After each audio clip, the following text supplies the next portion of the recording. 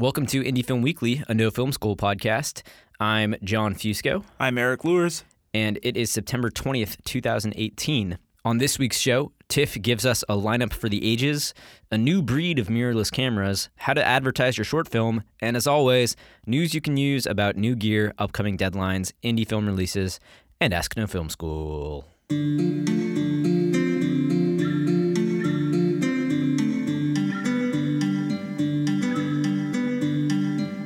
Hey everybody, I'm back. That's great. That's just like Eddie Nelson in The Color of Money. Oh, great! Yeah, I'm back. Boom! Hit the cue. Yeah. It's good to be back. Eric and I were just talking for the first time in a week because we're actually remote. We're so remote now. We're not in the same office all the time anymore. And you could have been in Toronto for the past 2 weeks. For all I know. Yeah, for all I know too. You may have been there. But yeah, I mean, I think we might as well just jump right into my experience in Toronto since you didn't. Thanks for like staying here. We did. No, we did it. I held down the fort with Liz, and I don't even remember what we talked about last week. Yeah, I don't really either. Oh, I know what we talked about. I gotta say, I really loved Mandy. Oh, yeah. I really liked Good. it. I really liked it. Hell yeah. I got to say, I went on Friday afternoon last week, and I was really kind of, I don't want to say blown away by it, but I was really taken aback by it. It's hard not to be, blown away by something in that movie. Whether blown away means, like, you liked it or not, you're going to have some sort of experience. Yeah, and it was a little bit more, like, emotional than I expected, I guess. Yeah. I really liked that. So, The Predator, did not care for it. Oh, I didn't see it. Did not care for that I didn't end up seeing it. I had tickets to the IMAX on my last night for Predator, and I was just so wiped, so done seeing movies for a bit. I think I needed a little break. It's got the Shane Black quips, and it's a Predator movie. Yeah, pretty much. Well, that sounds good. It would have been an interesting double feature because I saw the Image book right before, which is Godard's new movie. Yeah. So to go from like a very intimate Godard screening to like Predator on the IMAX. With no break in between. It was like back to back. That would test your cinephilia in a big way. It was just too much. So what did you see at Toronto? Well, let's get into it. I thought, I should start the show by telling you guys a little bit about what I got into last week in Toronto. Let me first say that in terms of film quality this year, the entire roster, nearly head to toe, was absolutely amazing. I saw 12 movies, which is a personal best. For me, I don't know what it was. Maybe it was because I was alone. Yeah, over 6 days. Pretty much. So I was averaging 2 or 2.5 movies a day. Maybe we'll say. Not great at math again, but not one of them was bad, which is great. Yeah, which was awesome. Like that very rarely happens. A lot of them were really, really good. Yeah. A lot of them will be like in my top 10 list at the end of the year. And I ended up getting a chance to see pretty much everything on my list, including some of the biggest pictures there, which were Roma, First Man, Widows, and Climax. Those are just the ones that I saw. There were a lot of big movies there. They all live up very much to their hype. And at the end of the festival, as some of you might know, maybe I usually try to put together a list or ranking of some kind, and let me tell you, picking between First Man and Roma for that top spot is really tough. I think if I had to choose, Roma ended up lingering around my subconscious longer than I thought it would, so I'd probably go with that. But First Man is really a theatrical experience, and it deserves to be seen on the IMAX. It's just like spectacle in its entirety. I was just in awe. Like I was reduced to a state of childlike wonder. For sure. I was like, oh my God, I want to be an astronaut. Oh my again. God, where are my parents? Yeah, exactly. But if Roma does get a wide release in theaters, then you should all do yourself a favor and leave your couch and go see it in theaters because it is beautiful. I said that like it's the only time I've ever been glad that Emmanuel Lubezki didn't DP a film because it's so intimate, and Cuarón is it's just awesome. It's a really great movie. Is it like 3 stories, or is it just one story? No, it's just one story. Okay. Yeah, just one story. It's a real slice of life movie that takes place in I think it's like the 70s, right during the protests. Yeah. Lots of movies that took place in the 70s this year, and I'll get into that a little bit later. But other movies like Godard's latest The Image book defy any sort of ranking system whatsoever, which I guess may be typical when discussing his work, especially recently. But this film is more of a visual collage. If that sounds like something you'll be into, then go for it. I think I left that movie thinking if someone were to seek this movie out, they would be the type to like it, Nobody accidentally goes into a new Godard film, probably. Yeah, exactly. No one was going to go into that movie expecting something other than what it is. So if you are a fan of Godard's recent work, definitely seek it out. The most surprising movie for me was a film called Sunset, and this was by Laszlo Nemes. I saw this film at 8:30 in the morning, my first day there, and this was after having missed my first flight to Toronto. Oh, wow. I don't think I told you that, but No. I missed my flight out of LaGuardia because of 2 hours of traffic. Wow. I saw a tweet about this. Yeah. Yeah. I didn't know you missed the flight. It was stressful. Yeah. But luckily, since Toronto is so close to New York, there's flights that go out every hour, basically. So I was able to hop on the next one. But God, being back in New York, it's so hard to get anywhere. Yeah, sure. The subways, the cabs, it's just, it's been... Go deep into Queens. For Yeah, that stuff. yeah. So anyways, I went into this movie Sunset the next morning pretty blind, and I hadn't seen Neem's previous work, Son of Saul, for which he won the Foreign Picture Academy Award back in 2015. All I knew was that Sunset was a 2.5-hour period drama, and it was entirely spoken and performed in Hungarian. Now that's an 8:30 a.m. kind of movie. Yes, that's oh wow, okay. That's exactly how I was feeling. A lot of coffee that you have around you. Yeah, and coffee's tough because you need your coffee in the morning to get through these movies, but there's no Tim 2.5 Hortons. hours. Yeah. Something's gonna happen in your bowels. You know what I mean? That's a good point. That's a good point. I was talking to someone about this. Midnight. What's better, a midnight movie or a early morning movie? And the midnight movies are tough because you've probably had something to drink at that point, and you're gonna have to sit through buzzed. Yeah. And you might have to take a break. Yeah. To go to the bathroom, and coffee's the same thing in the mornings, but Good point. Anyways, back to Sunset. This thing, it just completely blew me away. I'm so glad I took the risk, which wasn't much of a risk if you've seen Son of Saul, because the director's ability to take these historical moments and tell them in an entirely modern visual style. And the film does exactly that. It's tense, thrilling, beautifully shot, and features an incredible performance from its lead, Julie Jacob, who I am now in love with, unfortunately. Wow, you did a podcast with them? I did a podcast with them. Did you propose? I didn't. Oh, God. Yeah, I got too nervous. Come on, that's the one question you left off your sheet. That's a good one, Eric. Thank you.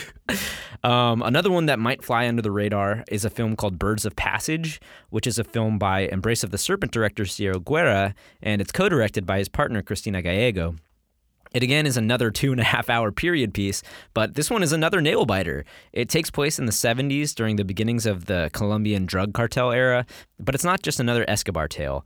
This is 100% a Colombian story through and through. It's a reclamation of the genre from the country itself. So you can think of it as 100 Years of Solitude meets The Godfather. It's that epic, and it's all I'll really say about it. You have to seek it out and see it in February, I think, when it's coming out. So while my top spot goes to Roma and First Man, the Grolsch Audience Award, which has a reputation for picking the Academy Award winners for Best Picture, which went to Peter Farrelly's Green Book, which stars Mahershala Ali and Viggo Mortensen. The trophy is considered a bellwether of sorts for the award season race, even if it is selected by festival moviegoers who vote online following a screening. The festival assures they double-check the legitimacy of each vote, and that it came from a ticket holder so as to prevent gaming the system. In theory, there is no stuffing of the ballot box, according to TIFF.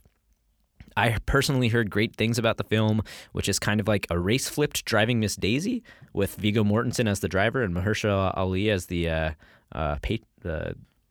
one being driven, the passenger, I guess. Yeah. And it's definitely one of my most anticipated coming out of the festival. That and High Life by Claire Denis, which made its premiere and immediately sold to A24 while at the fest. I heard some crazy things about the Robert Pattinson starring sci-fi, which follows a group of prisoners through deep space as they are subject to the sexual experiments of a mad doctor. And Subject to them or gifted yeah, them? I guess it's. I don't know. It's how we'll see. I guess. But people were saying that one person I saw said that it's better than 2001, which is. Well, I mean, I don't know. Yeah, I'm not sure about that, but yeah, I'm interested to see it. Yeah, Claire Denis apparently, if you want to keep this on the episode, said that there's a fuck box. Yeah. In the there's probably film. So if fuck boxes are your thing, or if you're wondering what it is, go see this movie. That's cool. So one other thing we like to do at festivals is talk about sort of similar trends throughout the films. And this year, those trends seem to be women pop stars and historical epics. Sometimes both at the same time. Vox Lux, starring Natalie Portman, and A Star is Born, starring Lady Gaga and Bradley Cooper's first directorial effort, had huge amounts of buzz throughout the festival. A Star is Born especially was favored to win the Audience Award, and people could not shut up about it. It also sparked its own meme within a week of its premiere, which is kind of nuts. The smirking Gaga, I like to call it. Oh, is that when she's in the club in the red? No, it's like when she turns around and sees the car? When she turns around in the car. I've seen the trailer like 50 times. Yeah, have you? Do you want to see it then? Or I do kind of want to see it. Was this out of your own? No, like in a theater. Okay. Not like I'm playing it over and over again. No, like before a movie. Great. Well, I would also say that Gaspar Noé's climax is pretty much a musical. I don't know if it falls into the women pop stars category, but it's overwhelmingly awesome. It's great. And I think actually one more thing is auteur directors making more palpable films is something that I have been seeing at a lot of the festivals this fall. Like Lanthimos' The Favorite is supposed to be very easy to comprehend. Yeah, and I don't think he wrote the screenplay for that one. Yeah. So is Climax Climax tamer is than... tamer. Okay. Yes, there's no like 3D ejaculation. Okay. And it's shorter and it's intense. It goes. I don't know. It's his LSD movie. Okay. So you know how Enter the Void was ecstasy and love was love, all these drugs. Yeah.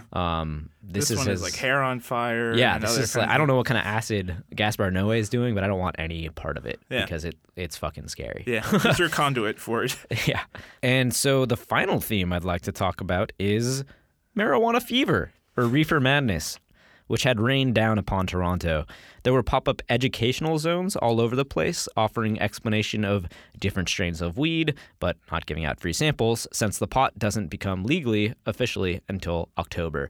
But there were a lot of happy people around, and Canada seems poised to make the big bucks off an industry that will certainly be booming by the next time we roll around to TIFF. So did they give out like educational packets? I didn't actually go into any of them because I was like, oh, this is too, I don't know, this is too... But as someone who has never used, didn't you want to learn about it? No, it scares me. Oh, okay, yeah, that makes so sense. I was too put off. It is the devil's drug. It is the devil's lettuce, as my grandmother called it.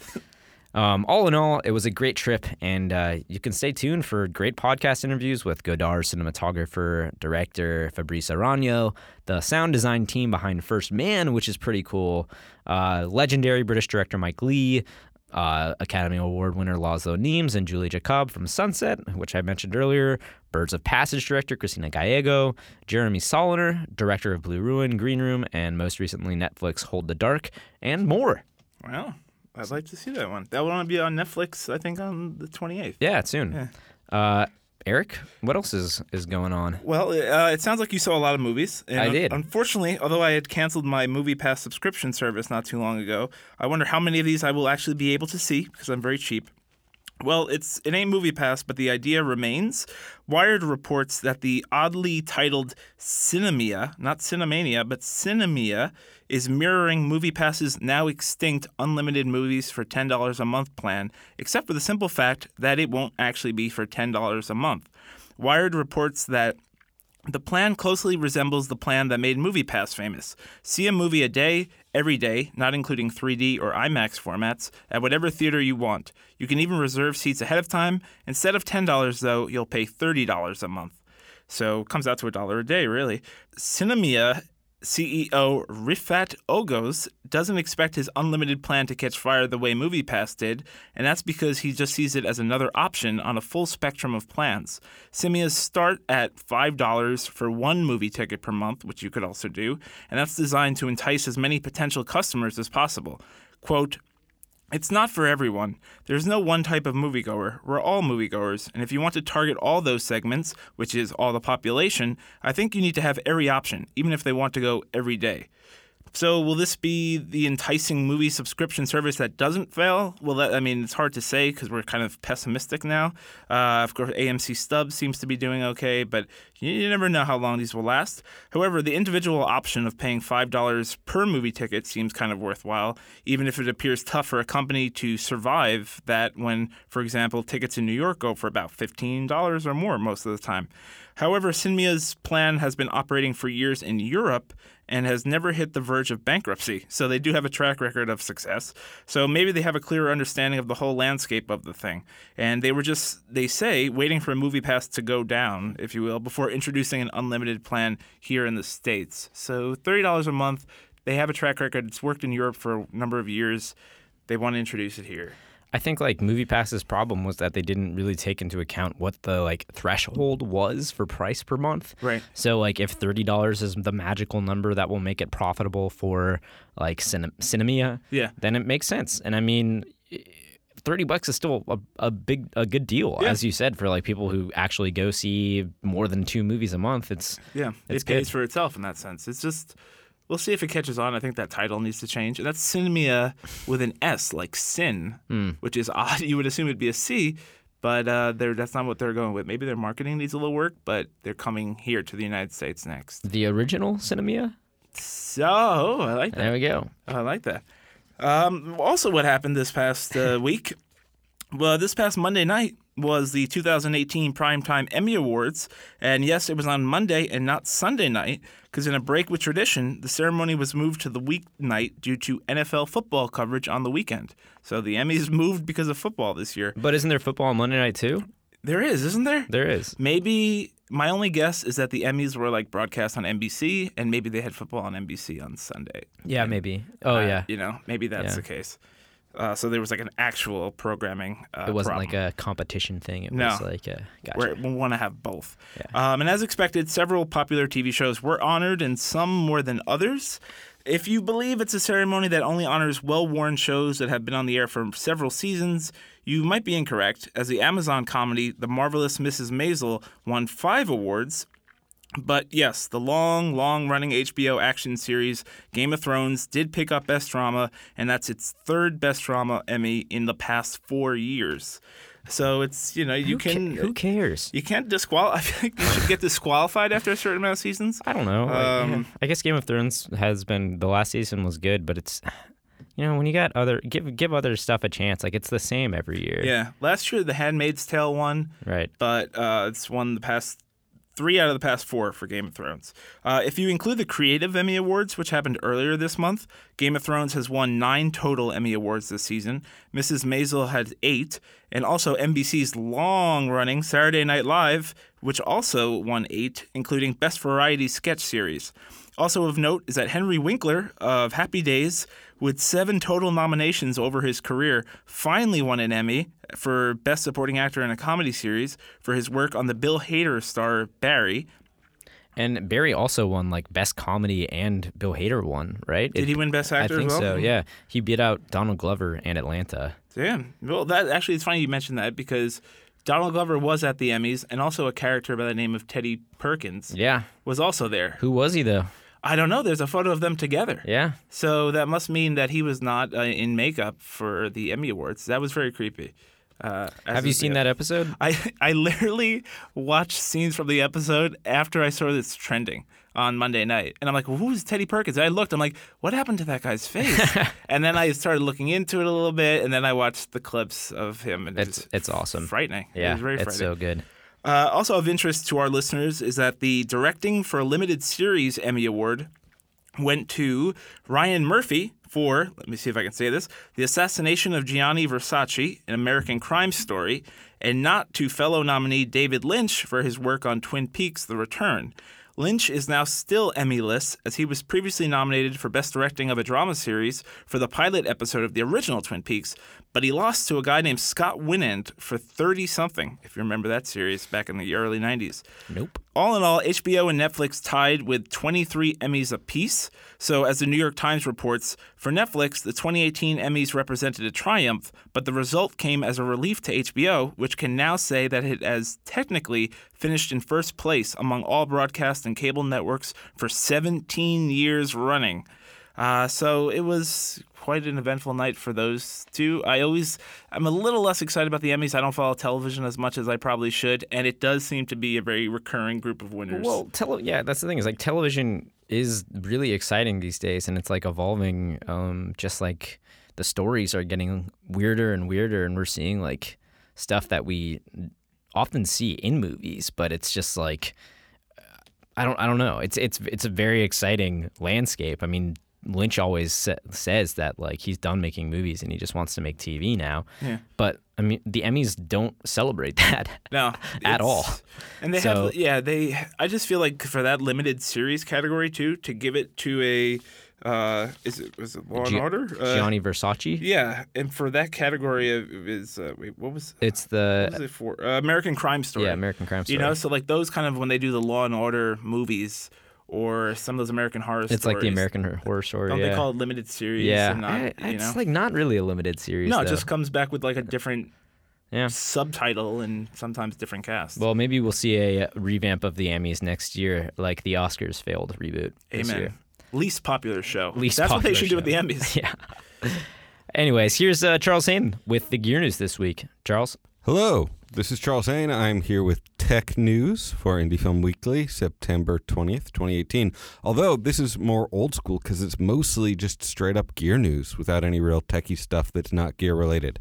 All right, top gear news this week, of course, and honestly it's like the last 3 weeks because I've been out with a newborn, Canon and Nikon have finally released full-frame mirrorless camera bodies. So, to get an idea of how big news this is, a little backstory is probably in order. Still cameras have traditionally used larger sensors than motion picture cameras. So we call the motion picture film sensor size Super 35, and we call the still sensor size full frame. When the big digital cameras first came out, they had mirrors in them to mimic the original design of a film camera that used a mirror, the single lens reflex, the SLR, to reflect an image up to the viewfinder. Because with a film camera, that was the only way to see through the lens. Now, with digital, you don't necessarily need the mirror, although a lot of the original people using digital really liked having that mirror and being able to see through glass and like the really wonderful image you could see through it. However, since you can see a digital image live without a mirror, camera makers eventually started making what are known as mirrorless digital cameras, like the GH line from Panasonic, the X line from Fujifilm, and these are smaller camera bodies because they don't have to have a mirror, and at least initially, instead of going full frame like the 5D Mark II, these were smaller sensor sizes.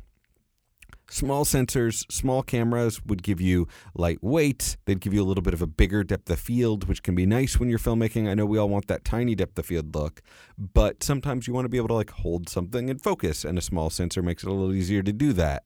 So especially like the GH5 exploded with dock makers with its combination of sensor size and mirrorless small lightweight body. However, we love that small depth of field look, and bigger sensors are better in low light. So we've all been sort of excited for full frame mirrorless. Weirdly, possibly because their older mirror cameras made so much money, Canon and Nikon haven't really pursued mirrorless cameras, which have left this opening in the market that Sony filled with their full frame sensor cameras, the Alpha line. They're great in low light. They're great for video. They have small bodies. They're lightweight. Full frame mirrorless became a huge thing, mostly on the back of Sony. Of course, full-frame sensors have a smaller depth of field, but Sony worked aggressively on their autofocus tools to compensate. Now, after years of rumors and really letting Sony own this market, within weeks of each other, Nikon and Canon have both released full-frame sensor mirrorless cameras. Nikon with the Z6 and the Z7, and the EOS R line from Canon. They're both built around brand new lens mounts, which are going to be backwards compatible with adapters to the older lenses, but are really designed for newer lenses with a smaller flange focal distance. That's the distance between the lens mount and the sensor. That can, of course, be smaller on a mirrorless because you don't have to hide a mirror in there. And a smaller flange focal distance means that there will be a PL mount adapter for this. There'll be a bunch of other lens adapters to vintage lenses, and then lenses you buy specifically for the platform can be smaller and more compact. There's some like lens design benefits that can really play out here.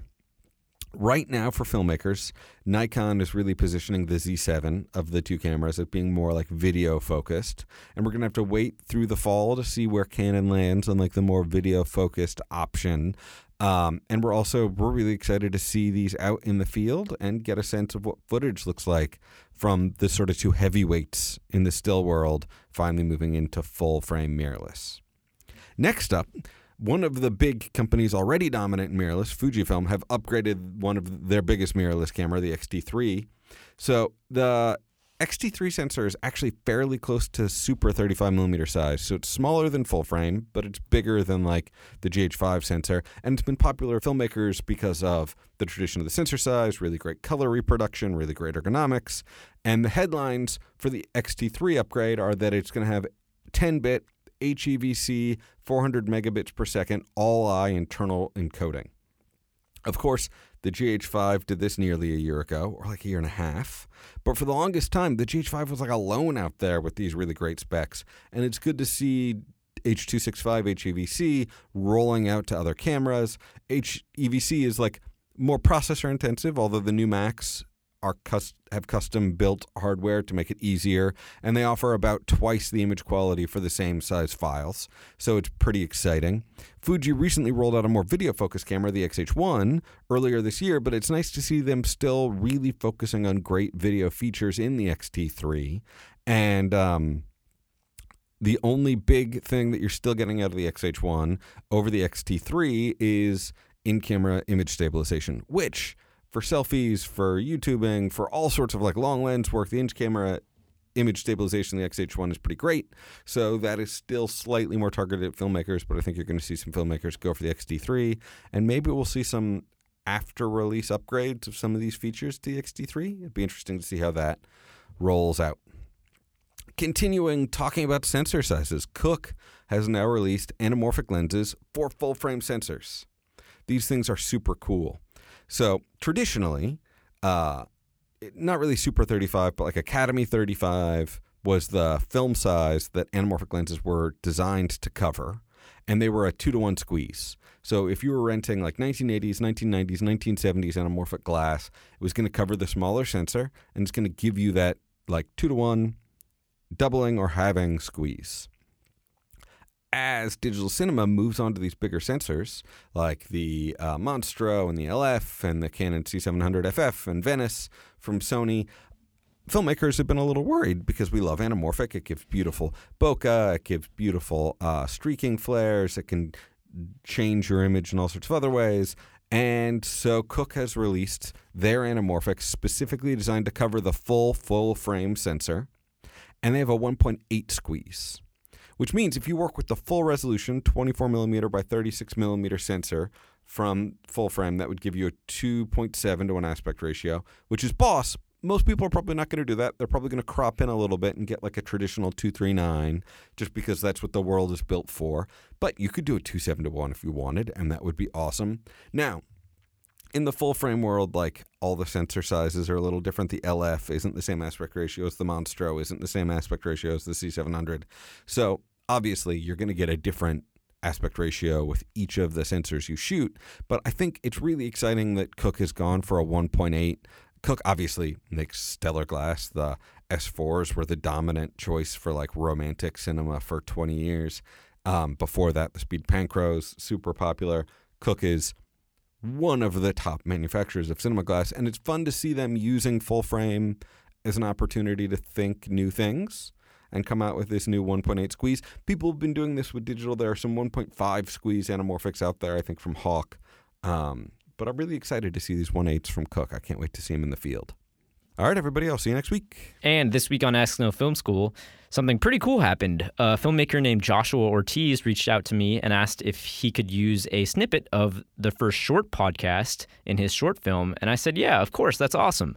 And I'll take this time to remind you that if you haven't listened to it yet, you may want to. The First Short podcast I'm talking about. You should listen to it. And it's not just because I'm the host of it. So your short, the podcast about your short is now going to be in this... In a short. In a short. Yeah. That's meta. That's cool. Wow. But anyways, he followed up that question with another one, which was, what are your thoughts on trying to get reviews or articles before releasing short films? I'm trying to figure out the best approach and wasn't sure if that was looked down upon or not. This is kind of a tricky one because it all depends on that all-holy premiere status that many festivals look for. And I know that I've done some interviews in the past where programmers say that they don't really care if your short has been seen or if it's present online, but I think that it's more important than a lot of them actually lead on. Your question actually goes hand in hand with this issue because if you're putting out reviews before releasing the short, then it's implied that the short has been exhibited to a larger audience beforehand. What I'm personally doing with my own short is waiting until it's been accepted to at least one festival before putting it online or releasing it for reviews or whatever, just in case there is a festival that has some sort of issue with it being out in the world already. If your short has been in a festival already, then this is a moot issue and you can go ahead and do it. So I guess it really depends on what your release plans for the short are. If you're going for a straight to online release, there's nothing wrong with releasing reviews or like using reviews in your trailer or whatever you're going to be doing with them. I think that it may be hard to find an outlet with enough pedigree to review your film, your short, that it would sway an audience to seek it out. But if you could find one, then it couldn't hurt. Eric, do you know any like publications that would do that? Not really. I feel like the biggest like honors for shorts can be like a Vimeo staff pick and things of that nature. But there may be smaller sites like Hammer to Nail and some other film publications like that will review shorts. They'll probably do like a roundup of shorts, and like here are the 5 to see at Sundance this year, or the 10 to see at South by. But I don't know if like really just where you can kind of reach out. Some shorts, though, a lot of them do come with publicists. Yeah. When they go to a festival. It's interesting. I was actually talking to a publicist at TIFF about this issue, about like how you can market a short with a publicist, and she said that it's very rare that happens successfully. That a publicist would actually like take on a project like that because. I mean, for lack of a more respectful term, it was pretty much like useless. Yeah, hard to sell it too. Hard to sell it, yeah. Yeah. A lot of times maybe the producer is playing the publicist role for yes, short. Exactly. Like that's not to say you shouldn't be doing as much as you can to like make it known that your film exists, which is, my next point. I think that like instead of reviews, you should think about doing which you kind of hinted about in your question, is just write about your experience on a blog or start to share things you learned shooting it with the wider filmmaker community if you have one. No Film School is a great place to start. I mean, that's how No Film School started. Ryan was just writing about his filmmaking experience and then it blew up, I don't think it was ever in a self-serving way. And that's also something that I tried to do with my podcast. I don't think that there's really any like publicity to be gained for like promoting a short film, but like it was just nice to like share what I'd been through in the hopes that maybe you could learn something from that. And then maybe that could like build some buzz around it if people are able to get some good takeaways from it. And now you're ready for those festival Q&As. Oh yeah. That come your way. Oh, I've been waiting. You've got all the answers. I'm just going to be like, listen to this 3 hours of me talking about my movie. I did a podcast about all this. Yeah. Sorry, guys, we're out of time. So whatever you decide to do, good luck with your project, and let us know when it's out. And this week for movies, on HBO, you can check out The Shape of Water on September 22nd. Guillermo del Toro finally won the Best Director Oscar last year for his movie about fish person sex. The Shape of Water takes place at a top-secret research facility in the 1960s, where a lonely janitor, played by Sally Hawkins, forms a unique which is one word for it, relationship with an amphibious creature that is being held in captivity. This is a beautiful and very strange movie to watch, but after you watch it, if you feel so inclined, you can actually go to No Film School and download the screenplay to read yourself. We'll link to it in the post. I wonder if the word fish sex is in the screenplay. I think probably. I wonder how they wrote that out. Maybe it's like the fish has sex with the girl. They disrobe and embrace. Yes. I feel like. In water. In water. Well, there's yeah, lots of fish. liquid. I mean, it's gotta be. You know? Fluid is everywhere. I think that's. There are no towels necessary. And also premiering on HBO on September 24th is Jane Fonda in 5 acts. There have been a lot of docs to emerge this year about powerful women, and here's another great one that made its premiere at Sundance this past January. It is a look at the life, work, activism, and controversies of actress and fitness tycoon. We all had a mother who watched these on VHS, I'm sure. Jane Fonda, of course. It was directed by Susan Lacey, who we had on the podcast to discuss her previous feature, Spielberg, and we will link to that in the podcast post as well. And opening in theaters this Friday is The Sisters Brothers. This film just recently finished up its very brief festival run with prestigious stops at TIFF and the Venice International Film Festival. At Venice, its director, Jacques Audiard, beat out some pretty stiff competition in the likes of Alfonso Cuarón and Damien Chazelle to win the Silver Lion Award for Best Director. His past work includes the fantastic A Prophet and Deepan, and if I'm not mistaken, this marks his first feature in the English language. It tells the story of an infamous duo of assassins, the Sisters Brothers, played by John C. Reilly and Joaquin Phoenix, who are chasing down a prospector in 1850s Oregon. The film also stars Jake Gyllenhaal and Riz Ahmed. This is one that I really wanted to see at TIFF, but I didn't get a chance to. I'm excited to see it. I remember, what was the one that he made with Marion Cotillard where she doesn't have legs? Who? The director? Was that Jacques Audiard? I don't know. Rust and Bone? Maybe. Okay. It was CGI'd, of course. Huh. I think she gets bitten by a whale. Wow. Yeah. That was a couple years ago. That's something to seek out. No, it's very good movies. Another movie that's coming out this week is Fahrenheit 11/9, and that's September 21st as well.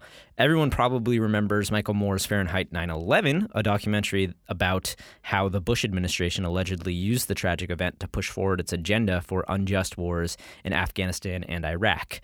Now he's back and cleverly switched the numbers for a documentary examining the quote-unquote two most important questions of the Trump era: how the fuck did we get here and how the fuck do we get out?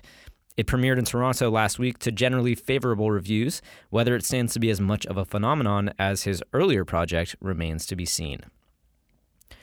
And finally, Assassination Nation is coming out September 21st. This movie has been on the festival circuit for quite some time now. It premiered at Sundance all the way back in January and wrapped up at TIFF last week. It was a part of the Midnight Madness program there, and I got a chance to see it on an IMAX screen nonetheless. Stylistically, it's pretty cool, and it subverts a lot of interesting tropes from action and teen movies. Fans of either of those genres might want to check it out. The film is a satire about an entire town that gets hacked and has their secrets spilled out for the public to see. Then all hell breaks loose for a group of teenage girls who are accused of being responsible. And then they start hacking the town, right? With like chainsaws. Yeah, well, you'll see. It was written and directed by Sam Levinson, and it stars Odessa Young, Hari Neff, and Suki Waterhouse. I've seen this trailer a lot too, and I wonder, is it like The Purge? It is kind of like The Purge. It's okay. It's kind of like The Purge in the sense of lawlessness that comes about, but it looks really graphic. It's graphic. Yeah, there's some blood. It was good. And now for some upcoming deadlines. With a deadline of Friday, September 21st, is the CineQuest screenwriting competition. The competition associated with the CineQuest Film Festival offers $5,000 for the winning feature script and $1,000 for a short or teleplay, as well as recognition during the writers' celebration at the festival. The top 10 finalists receive many empowering benefits, including VIP all-access passes to the CineQuest Film Festival and exclusive writer celebration, plus exposure to leading industry players and inspiring luminaries. And with a deadline of September 30th is the European Short Pitch 2019. Presented by the European Network of Young Cinema, this pitch session offers an international short film screenwriter between 18 to 35 years old a script writing residency workshop and co-production forum. European Short Pitch is an initiative aimed at promoting the European co-production of short films. It combines a screenwriting workshop and residency and a co-production forum, bringing together scriptwriters, directors, and industry professionals from all over Europe. Selected on the basis of their short film projects, 16 European talents gather to discuss, rewrite, and learn to promote their stories on a European level with the support of 4 tutors. They eventually pitch their projects in front of a panel of professionals, which is made up of over 55 producers, financiers, buyers, and distributors. And here are your festival deadlines for the week. The Boulder International Film Festival has a deadline on September 21st. This is the late deadline. Believe it or not, it takes place in Boulder, Colorado from February 28th, 2019 to March 3rd, 2019. With over 25,000 attendees, A-list filmmaker and celebrity guests, countless opportunities for widespread exposure, and some of the best films and filmmakers working today, Biff was named one of Movie Maker Magazine's No, Mom. One of my mommies, 25 film festivals worth the entry fee and 25 coolest film festivals, and Mommy knows what's best. Feature-length films compete for the prestigious Grand Jury Prize of $10,000, and short films compete for the Grand Jury Prize Best Short Film Award of $3,000 cash. The Newport Beach Film Festival has a deadline on September 28th. This is the early bird deadline, believe it or not. It takes place in Newport Beach, California from April 25th to May 2nd, 2019. It screens a diverse showcase of more than 300 films each year to over 54,000 attendees, which is a lot of people. It's a top 100 reviewed film festival on Film Freeway, and it's on Mom's list. It has a ton of prizes. The Nashville Film Festival has a deadline on September 30th. This takes place October 3rd through the 12th, 2019 in Nashville, Tennessee. This is a very early deadline. Yeah, I think we've called it, instead of early bird, it's like still in the egg deadline. It's crazy. It's being incubated. Mm-hmm. The Nashville Film Festival offers $65,000 in cash and in-kind sponsor prizes to filmmakers, with winners selected by industry power players, including studio representatives, producers, and fellow filmmakers.